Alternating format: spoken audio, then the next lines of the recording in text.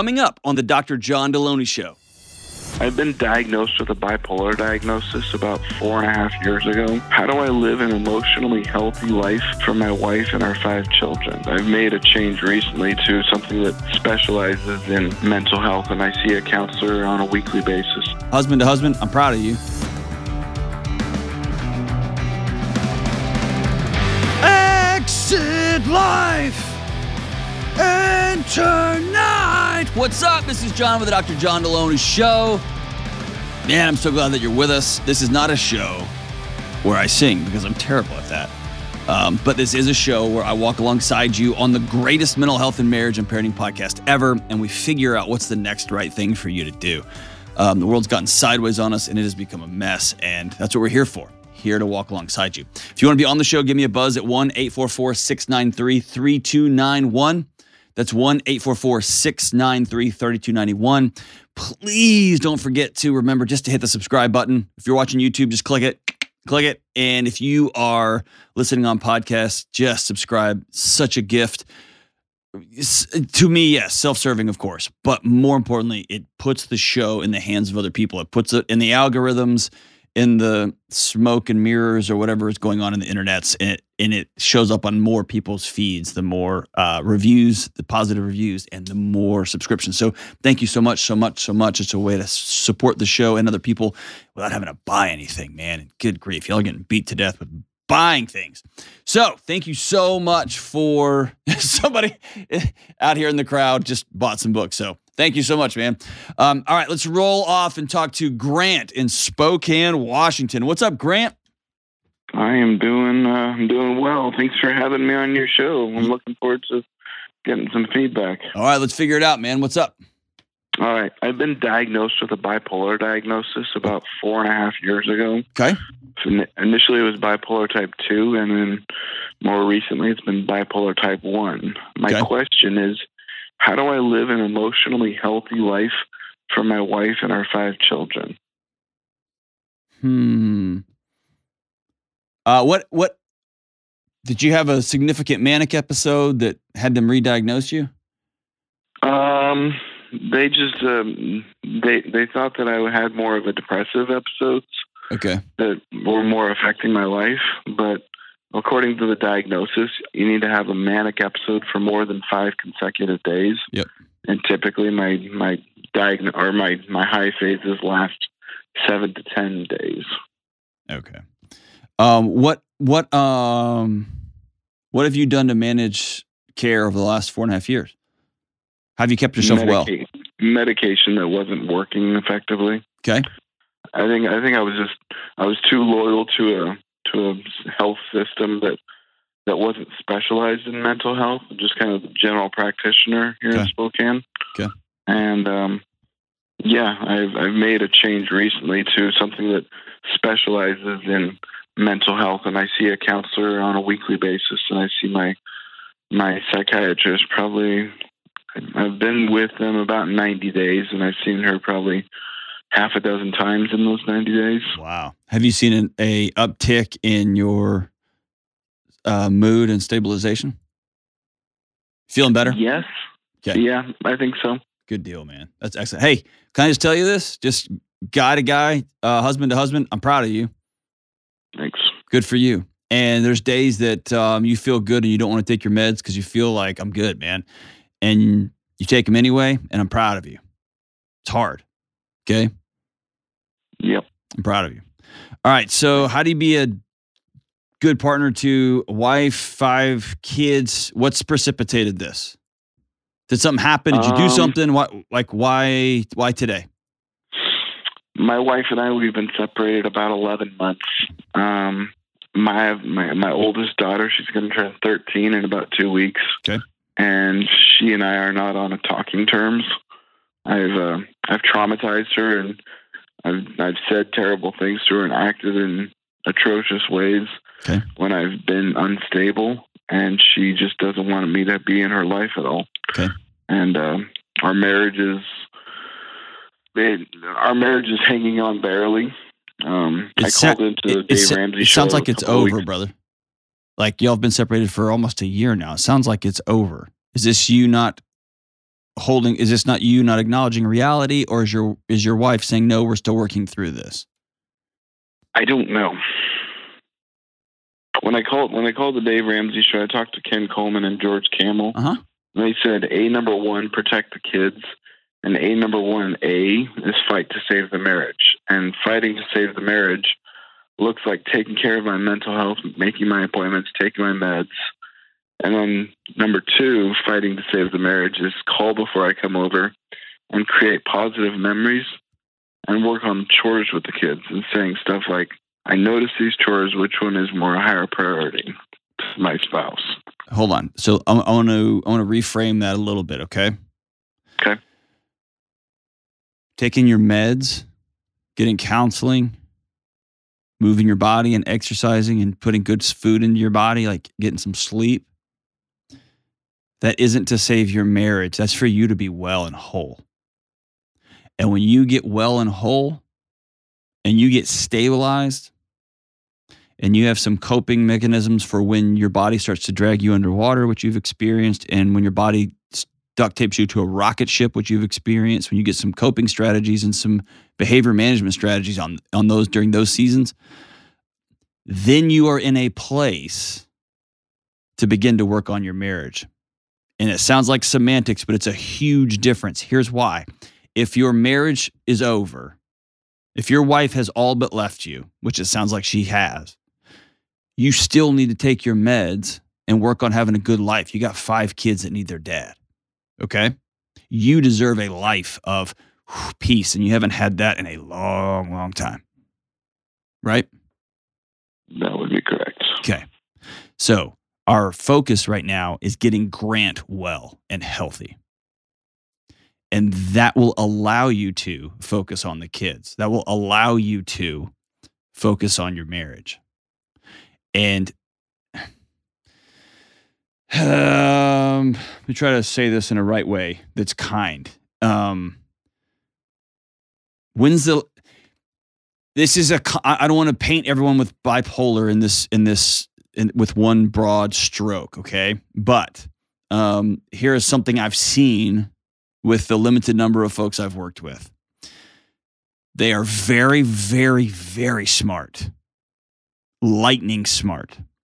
And on up seasons, they are able to, their computational power is so much faster and so much more vast than a normal guy like me. And they're able to see solutions to problems, sometimes that don't even exist yet, but they create solutions to situations. And that's often good unless those problems are relational. And then what you end up doing is coming up with the ways you're going to save your marriage, and you forget to ask your wife. And then you start doubling down on a bunch of activities and actions, and they don't work because it's not part of what your wife needs to be whole in this marriage. And then it's agonizing and frustrating, and then your body starts flipping switches on you. Am I on the right path? I'm trying to keep up with you. Okay. So when's the last time you sat down with your wife and said, what's the status of our marriage? I think at the beginning of October, we pushed pause on marriage counseling for 3 months, and we'd been seeing a marriage counselor on a weekly basis for 90 days or so. Okay. Who pushed pause and why? I think financially we'd come to the end of the financial resources. Okay. And just not seeing any progress or change or difference. I can't point to one thing and say this is different in the last 90 days. Okay. Has she filed for divorce yet? Has she filed for a legal separation yet? We've talked about a legal separation. Okay. Let's go to your kids. Your 13-year-old right now is right. Okay? She's right. You scared the hell out of her. You said some tough stuff. And for a 13-year-old now, what you're doing, my brother, is you're playing a long game. Okay? That dad's well. Dad's going to take his medication. Dad's going to not grovel and try to earn your love back. But your dad's just going to keep showing up because I love you. And If she says, I don't want you in my presence, you're going to say, cool, I love you. Here's what we want. We're going to play a game that's a long game. It's 10 years from now. So at 23, here's what I want her to have. A handwritten letter from her dad every 2 weeks for 10 years. Okay. Telling her how she's doing, how proud of her you are. Make the letter about her. Make her the hero of the letter. Not about dad. This is about her. How much you love her. How proud of what a beautiful young woman she is. What a gritty, brilliant young woman she is. I want her to have a firm understanding about how loved she is. And at the same time, I want to respect her autonomy that she gets to choose to not be terrified and scared again for a while. It's both and. Okay? Okay. Is that fair? I think that's fair. Okay. What about your other kids? Our 11-year-old doesn't live at home anymore full time. She lives with her aunt. Okay. She and my wife don't have the best relationship. And then we have an 8-year-old, a 6-year-old, and a 3-year-old boy. So we had 4 daughters and a son. Okay. But the younger 3, they still want me in their life. They still appreciate me coming by. They still like me being involved in their lives.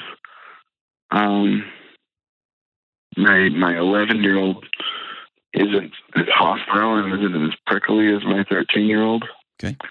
But I think doing the letter thing, if I can do it for one of them, I could probably do it for each one of them. Okay. And that probably would be healthy for them to look back on the past. Yep. I know I would have appreciated it from my dad. Yeah. And here's a cool thing about when you go have a visit with your 3 kids that want to hang out with you, you go have a visit with those 3 and you'll have a great time. They remember the feelings, but they don't always remember exactly what dad said. And if you say something dumb over the next few years, which if you're a parent, you for sure will. I know I will. Our bodies have a way of remembering the negative stuff more than the positive stuff. And ex-spouses have a more likely to bring up, well, your dad said that, right? Negative stuff. The beauty of having a letter is they can read it over and over and over again. It crystallizes in their mind how valuable and beautiful and wonderful and gritty and smart they are. So says their dad. You see what I'm saying? Yes, sir, I do. Your daughter is living with your aunt. Why aren't any of these kids living with you? Have you had your kids removed? Have they been taken from you? I know that we've had CPS cases over the last probably 5 years, and they were because of actions that I had neglect that probably would be able to be the finger pointed at me. What'd you do? I need you to talk directly into the phone too. It's starting to fade a little bit. What happened? I let a 2-year-old go out and winter scene with snow on the ground, and all she had was a diaper on, and I didn't realize that she'd gone out of the house. The neighbor found her and brought her back. Okay. What else? My kids reporting to the nurse at school they didn't feel safe at home. Okay. Were you violent with them? Probably. I don't remember. I don't remember specific instances of being violent towards them. There was a time when I took a door off of its hinges and showed violence that way towards our house. Okay. And I was out of control. Okay. So here's what it sounds like. The greatest gift you can give your kids right now is for you to be well. Okay. And this is hard to hear, but you're doing the right things right now. You're going to have to keep working real, real hard. And it's just going to take time. Smashing a door off its hinges in your house with 4 little kids or 5 little kids is trauma. That's what that is. And you know that. I'm not going to kick you while you're down. You can't put that door back on the hinges, and you can't sweep up all the pieces of the door that are on the floor and rebuild it and say, hey, it's all good. What you have to do over a long period of time is get yourself stable and get yourself well, and you're doing the right things. You got a full-time psychiatrist, you got a full-time therapist, you're doing the work. Do the work for Grant, because Grant deserves to be whole. And then do it for those kids. It sounds to me, my brother, like your marriage is over. And I think it's time for some very concrete conversations with your wife. Are you done? Is this entity over? You will always be in relationship with her because you'll share 5 kids. Always. Is this done? Because you're spending a lot of energy trying to keep together a unity that might be over. Okay? Let's get some very clear answers here. And let's not ever stop taking our meds. Let's not ever hop out of counseling. Okay? And let's work a long game to get ourselves well and whole so that we are safe around our kids. Not so we show them and trick them, so that we become safe in their presence. And kids have a pretty uncanny knack for feeling it. Glassy-eyed dad versus, oh, dad sees me. There he is. That's 1, 2, 3, 4 years down the road. Let's work towards that, my brother. Okay? Thanks for being brave. Thanks for trying to turn this sucker around. You're worth it. They're worth it. Keep fighting, my man. We'll be right back. It seems like everybody's talking about how crazy the housing market is right now and how powerless homebuyers feel. Mix that with the stress of moving and life change and job change, and you've got a tornado of anxiety fueling one of the biggest purchases you'll ever make. This is not a good idea. So if you're a new home buyer right now, my advice to you is to focus on what you can control, like the people you choose to help you in the home buying process. You need folks like my friends at Churchill Mortgage. Churchill is a Ramsey trusted provider that's been helping people with their home mortgages for decades. And their Home Buyer Edge program will help you skip a bunch of the stress. Here's how it works. Apply to become a Churchill certified home buyer and cap your interest rate for 90 days. Then you'll get a $5,000 seller guarantee to help your offer stand out. So go ahead, take a deep breath, because Churchill has your back. Check them out at churchillmortgage.com/Deloney and get the Home Buyer Edge today. All right, we are back. Let's go to Caitlin in, where's she at? Salt Lake City. What's up, Caitlin? How we doing? Hi, Dr. John. How's it going? Good. What's up? Good. Nothing much. Just hanging out. Nothing much. Yep. So what's up? How can I help? Let's fix it. Yes, I had a question for you. So, how do my husband and I set boundaries with our in-laws regarding disciplining our children? Oh, sweet. Are they trying to spank your kids or yell at your kids or something? Yeah, a little bit. Oh, that's so good. Never go back. I'm just kidding. That's too simple. Can I just be honest with you? I wish this was a really complex answer, and it's not. Yeah. You and your husband make very clear what you will or will not tolerate when it comes to your kids. And then you give other adults the opportunity to choose whether they want to see their grandkids or not. It's that simple. Yeah. And if another adult wants to hit my kid, then that adult does not ever get to be in the presence of my child ever again. And that's a choice they've made, not me. If another adult wants to yell at my kid or tell racist jokes around my kid or swear on my kid, not great. Good for you. You will never see my child again because that's my job. And do you hear my voice? Like, I don't give a crap who you are. You know what I mean? Like, I absolutely don't care. Yeah. And I've had to have not like those are, I'm being extreme. I'm trying to sound all tough. I'm not. I'm kind of a wimp, but I'm trying to sound tough. But I've had to have conversations with a lot of people in my life that I love and say, hey, you will not talk that way in front of my kid. Yeah. And very clearly, that's not going to happen. And I've had everybody respect it but one or two people. And those people don't get to see my kid anymore. And I don't care. I don't care. Right? Yeah. Because they're grown-ups and they make grown-up choices. Tell your jokes. Do your thing. I don't care. She's not going to see my kids. See, I mean, I hope you're getting my sentiment. I don't owe you anything when it comes to my children. I agree. Okay. So what are you experiencing? I'm talking all over you. Clearly this is like a button for me. Like, what are you working through? So I guess it's not so much that we have decided that we want to talk to our family about how we think is appropriate to talk to our children. Like, I would just rather them not do anything at all, personally. But it's really hard for my husband to talk to his family because they're not. They're just not the nicest. Poor husband. Poor husband. I kind of want to hug him. Here's the deal. I don't care. And I don't want to talk bad about your husband. If he was on the phone, I would be harder on him. It's his parents. Get over it. Suck it up. Tell him. Yeah. Like, you're a grown man. He went and got married and had kids. He made that choice. Yeah, I agree. And you, sister, don't have to put your kids in that situation. If your husband's too much of a coward to talk to his family about how they're treating his children, then you might have to step in and say, well, then my kids aren't going. Yeah. That makes sense. Does that make sense? What are they doing? Now, I just know I've been talking crap. You're going to be like, well, they throw cotton balls at him when they get mad.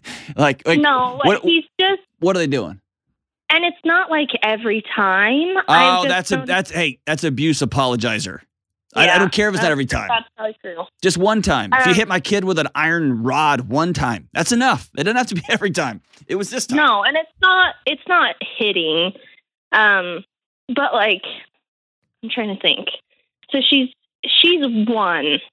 She's turning 2 soon, so she's just barely gotten into like the throwing tantrum phase where she freaks out, and like he'll make almost like not dog noises at her, but like it's a sound that you would make to correct a dog if they were doing something that wasn't okay. Dude, right? You're getting like, it's getting under my skin. Like, it's like crawling on me. Because I know exactly what it is. Crazy too. Oh my gosh. You know what that is? That is power. Yes. I have 100%. dominion over you, pet. And you know what 1-year-olds do?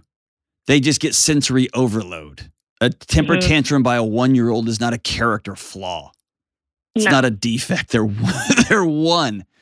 Now, there's proper ways to deal with it as a parent, right? And hey, that is not the way to handle it. No, right? I mean, she's a person, yes. And so like, here's the deal. Somebody has to stop and say, hey. You're not going to treat my child like a dog in that tone of voice. Yeah. I'm going to pick up my kid. Nobody's going to whistle. And here is my, I don't know how to say this without sounding all woo-woo. Kids are radar systems for tension. And if they get put in the position of somebody that thinks they're a pet or that holds that sort of relational hierarchy with them, I am better than you. I'm superior to you. I've got bigger muscles than you. Here's a little lump of human that will do whatever I say. Kids feel that. And 7-year-olds don't want to go visit granddad.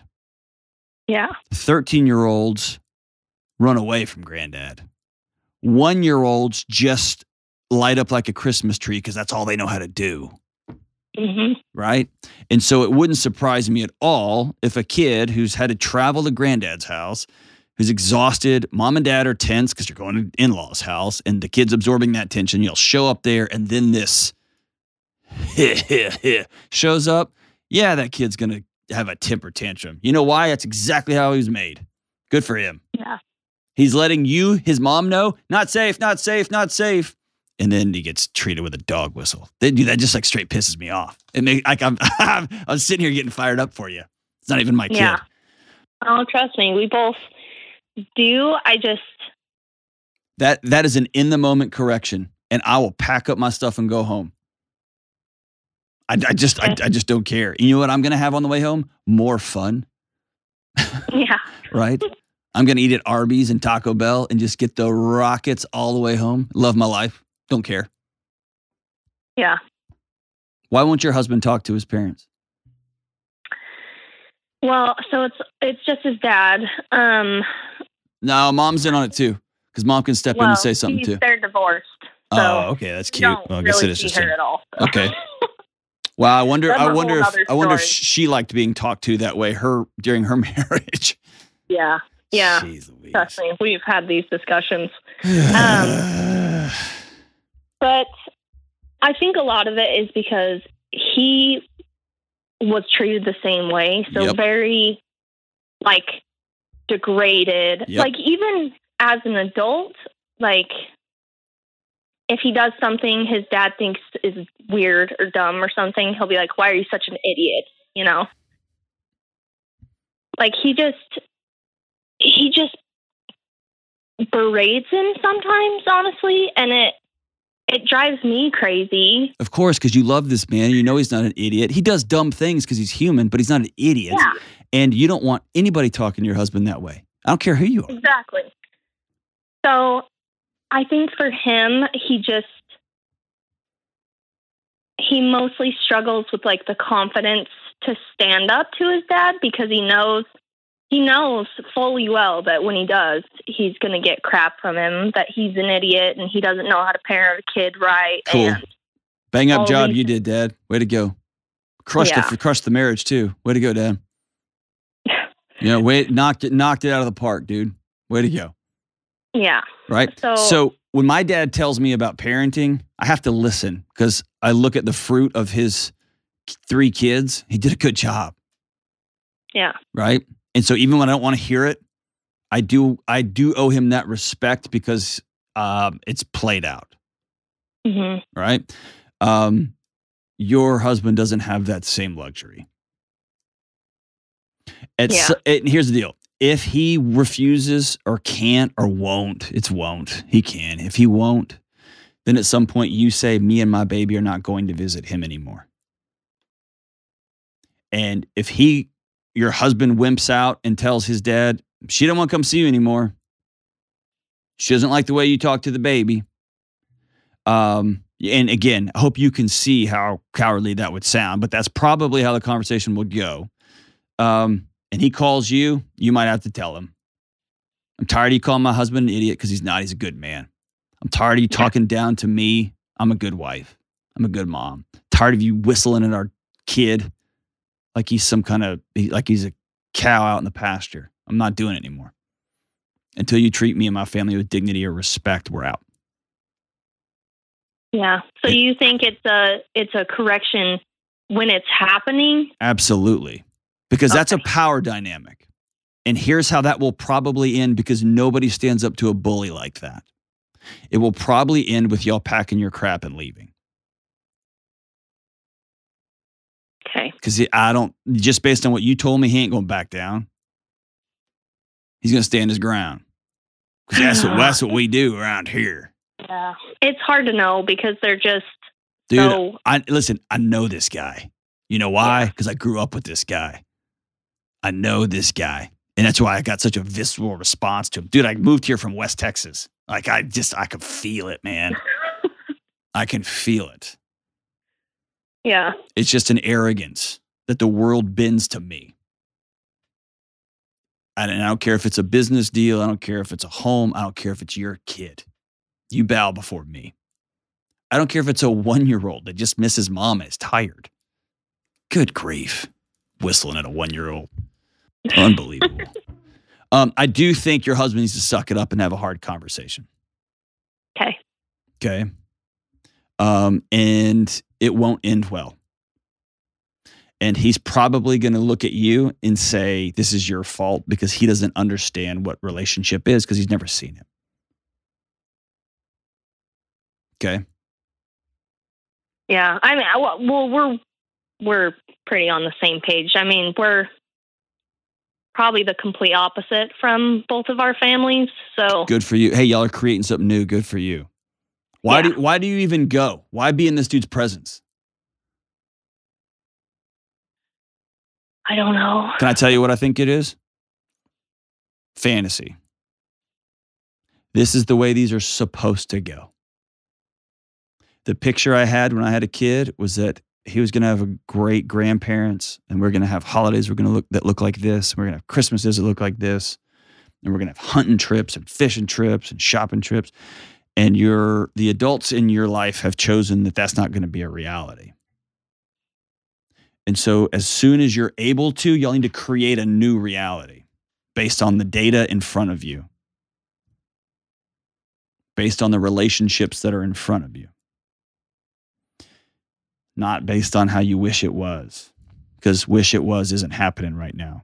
And if your father-in-law has one iota of reflective ability, hopefully he would ask at some point, hey, what do you mean you're not coming for Thanksgiving? Dad, we're just going to do it on our own this year. Then I'll come down and visit you. No, thank you. We're going on a trip. We're going to go somewhere on our own. We're going to start our own family traditions. You don't like me? You don't want to see me? We're tired of you calling me an idiot. I'm done with it, Dad. I put up with it my whole life, and I'm done with it. And I got my own son now, and my own daughter now, and we're not doing this again. It stops with me. That's gangster right there. You know what that is? That's family tree changing. It's generational. That's legacy. That's saying no more. Hang on the line. I'm going to send you a copy of Own Your Past, Change Your Future. You and your husband can read it together. There's not a chapter on how to have grown-up hard conversations, but there is a chapter on owning reality. This is what is. And then there's a whole back half of the book on, here's what we're going to do now. Good for you for loving that kid. No more people talking to your child like they're a pet. Good grief. We'll be right back. All right, we are back, and I have a better attitude now after that last call. Whoo, that got under my skin. All right, let's go to Susan in Phoenix. What's up, Susan? Hi, Dr. John. It's great to speak to you today. You too. What's up? Well, I'm a co-owner of a small business, and one of my roles at the company is to manage HR in the office. So, hiring, firing. How small is your office? Issues. We have about 10 people at any given time, so it's pretty small. HR, so I get HR in an office of 10 people is like managing brothers and sisters and cousins. Exactly. And there's always a couple of weird cousins. Oh, geez. Good for you. Congratulations. Yeah. So sorry, I interrupted anyway, you. Yeah, what's up? No worries. So I've noticed kind of an increase in mental health issues that have arisen probably since COVID, but frankly, just generally speaking, I think the world is kind of creating a lot more mental health issues in people. So my broad question is, just in my role, how do I show empathy and compassion for individual struggles while still getting work done in the office and getting productivity out of my staff? So, people are struggling with depression. They have, divorce issues that I've been encountering, marital problems, crippling anxiety. These are all things that are really impacting, their productivity. So, do you have any suggestions? And I can get into specifics if that would help. Let me make some broad suggestions and then come back if I don't answer your question, okay? Okay. And I'm having this conversation all over the country. I've talked to business leaders all over the United States on how to create these systems in their businesses. And here's a couple of operating principles for how to do this, okay? So first and foremost, good for you for being a business owner that cares. Good grief. Thank you. Thank you. For not treating your customers like widgets or like robots for you to make more money. Thank you for being somebody who sees people as humans. That's awesome. So yes, there is an influx. There's just a kind of a big reveal, and it happened overnight here in the country. We're all kind of figuring out what to do with it. Everybody's talking about mental health stuff, right? Yeah. And it's suddenly overnight become okay to tell your boss, I'm depressed, or I've been diagnosed with OCD or something like that. There's also been what I would say not healthy oversharing that has happened. And I think it's chat rooms or something have bled over into real life. Where people are announcing in staff meeting, I cheated on my wife and now she's left me. And it's like, whoa. Dude, we make boxes. Like that's between you and your therapist and you and your pastor or whoever, you and your friends. And so there's been this weird culture of oversharing that's emerged overnight. And here's the deal. It's a weird moment in history where somebody can drop that kind of grenade. And if you say the wrong thing, you're the bad guy. Right. Like if you stumble over like, you're evil because you didn't fill in the blank, right? You didn't accept me or you judged me or now I'm more anxious or whatever, right? Yeah.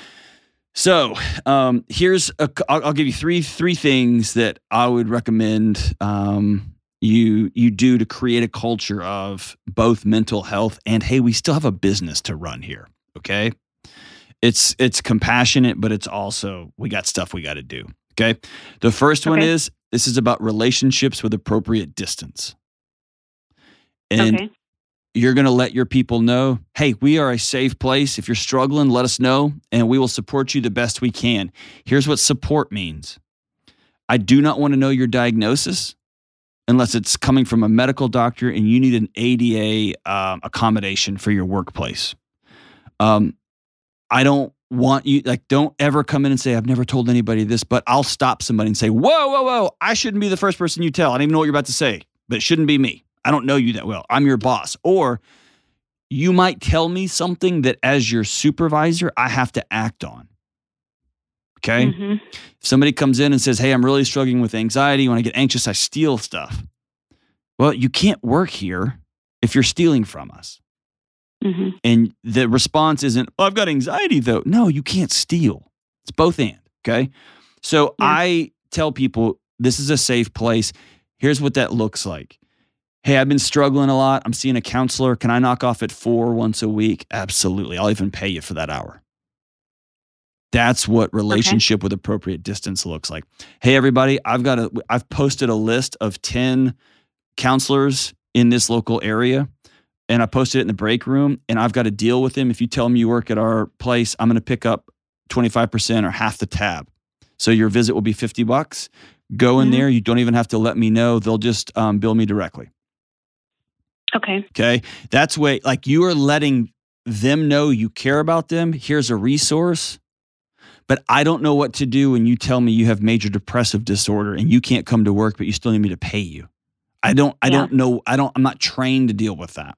I'm not trained to deal with your suicide response. That's why if you tell me you're suicidal, I'm calling 911 every single time because that's not my core competency. I'm not trained in that.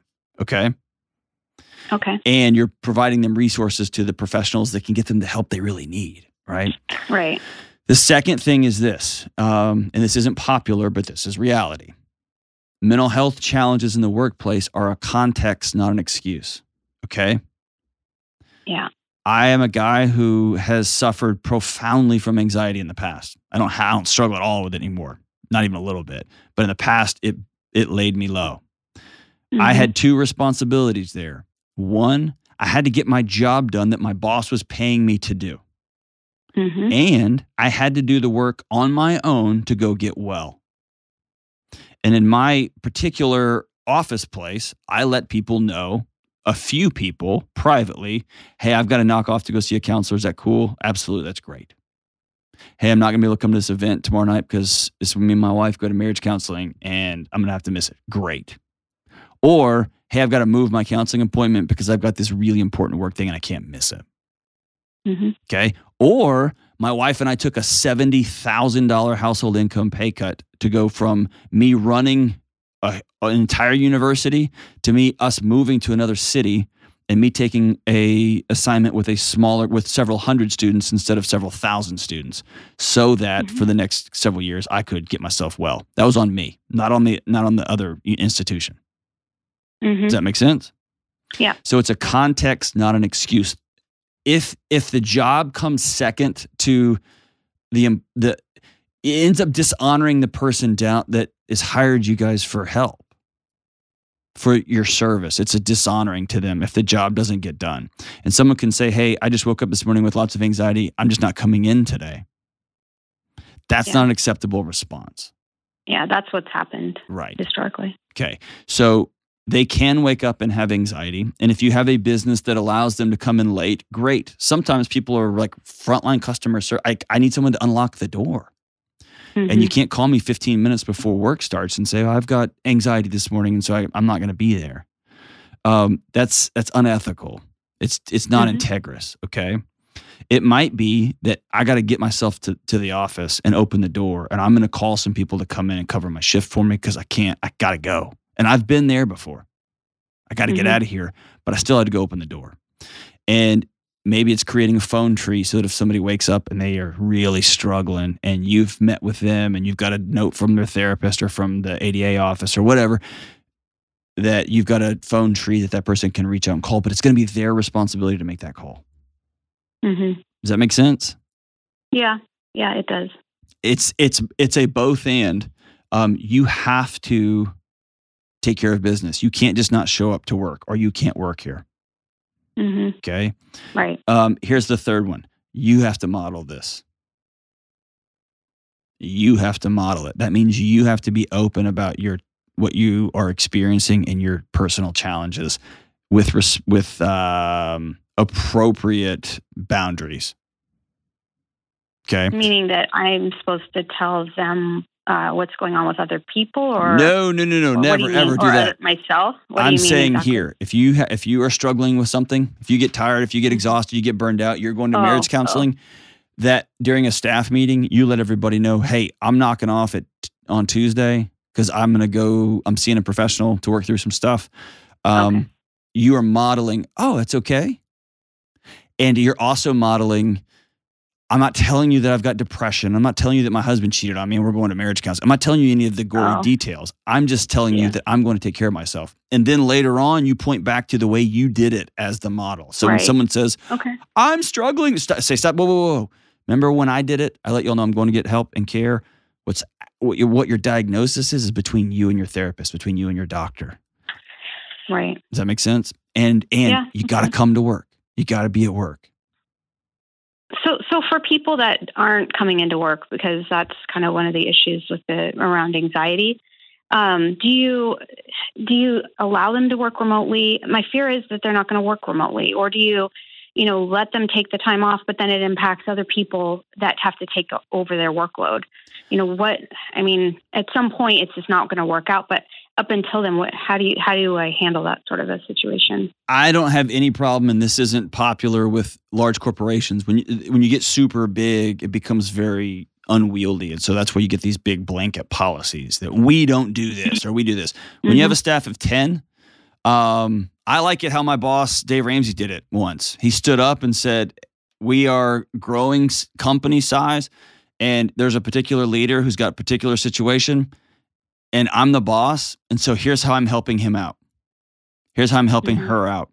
And it was a one-off situation, and there's been multiple one-offs. Here at where I work at Ramsey Solutions, every leader's got the ability to do some one-offs with their people, but here's the catch, for a limited time. So it might be someone come in and say, I am doubled over with anxiety. I'm really struggling. I just can't breathe. I need some time. And you might be able to say, I can do 2 weeks. For 2 weeks, someone else is going to pick up your shift. You are going to have to come up in that 2 weeks with, are you able to work here to get your job done? Do you have a workable solution? We are a work in the office company, and so we are not ever going to transition to fully remote. And so, or we are slowly moving towards remote. We're going to practice it, and we're going to let you be the guinea pig, right? But I don't have any problem with one-offs. What I don't like about one-offs is when they become very secret. Hey, don't tell anybody, but I'm going to let you do. I wouldn't do it like that because it never stays secret. And then it can be discriminatory. You let that person do it. It's better just to open it up to the floor. So-and-so said I could share with y'all that she's really struggling or he's really struggling. And so for the next 2 weeks, they're not going to be here. It means you're going to have to pick up a little extra. It means you're going to have to pick up a little extra. And then within 2 weeks, we're going to have a resolution on what happens next.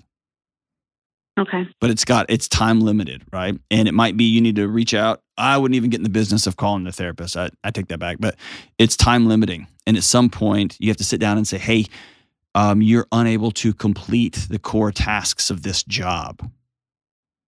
the bona fide occupational requirements of this position, right? And this is a hard conversation. And maybe I think the workable solution idea is a good one. Because one thought I had was, well, you give them a month to not do that anymore. But then if there's no solution attached to it, they'll just resort back to doing it when they've returned. So right, and I want people to struggle with: is this anxiety or is this exhaustion? Is my body sounding the alarms that I need to go get help, or I'm just annoyed this morning, I don't feel like going in? Because all of us have those days, all of us do. And I remember how hard it was when I was trying to relearn what my body was trying to tell me. And my signals were all jumbled up because I ignored them for so long, and I wallpapered over them with busyness and work and my crushing workout plan, all these different addictions I had over it. And ultimately, I had to learn, okay, this is my body saying things are not as they should be. This is anxiety. This is what this feels like. This is me being really exhausted. This is me having a large pizza in half a 2-liter bottle of Coke all by myself. This is, all right, fill in the blank, fill in the blank, fill in the blank. So I do get, it takes some time to parse that apart. And I want people to struggle with that. I think that's the path to healing for all of us. The challenge as an employer is you can't do other people's healing for them. They've got to be invested in it themselves. Again, thank you for being somebody who cares, Susan. Try these out: relationships, but appropriate distance, context, not an excuse, but not an excuse, and model it. Give those a shot, and then holler back at me if I can help moving forward. Thank you so much for the call. We'll be right back. Hey, what's up? Deloney here. Listen, you and me and everybody else on the planet has felt anxious or burned out or chronically stressed at some point. In my new book, Building a Non-Anxious Life, you'll learn the 6 daily choices that you can make to get rid of your anxious feelings and be able to better respond to whatever life throws at you so you can build a more peaceful, non-anxious life. Get your copy today at johndeloney.com.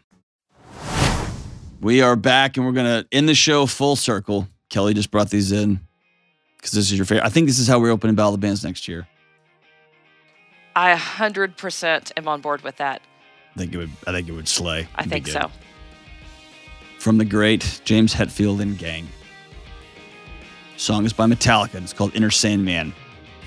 And these lyrics will brighten your day. Say your prayers, little one, and don't forget, my son, to include everyone. I tuck you in, warm within, and keep you free from sin till the Sandman comes. Sleep with one eye open, gripping your pillow tight. Exit light, enter night, and take my hand off to Never Never Land. Something's wrong, shut the light, heavy thoughts tonight, and they aren't of Snow White. I don't ever think of Snow White. I don't know what to tell you, everybody. Hey, we'll see you soon. We love you. Take care.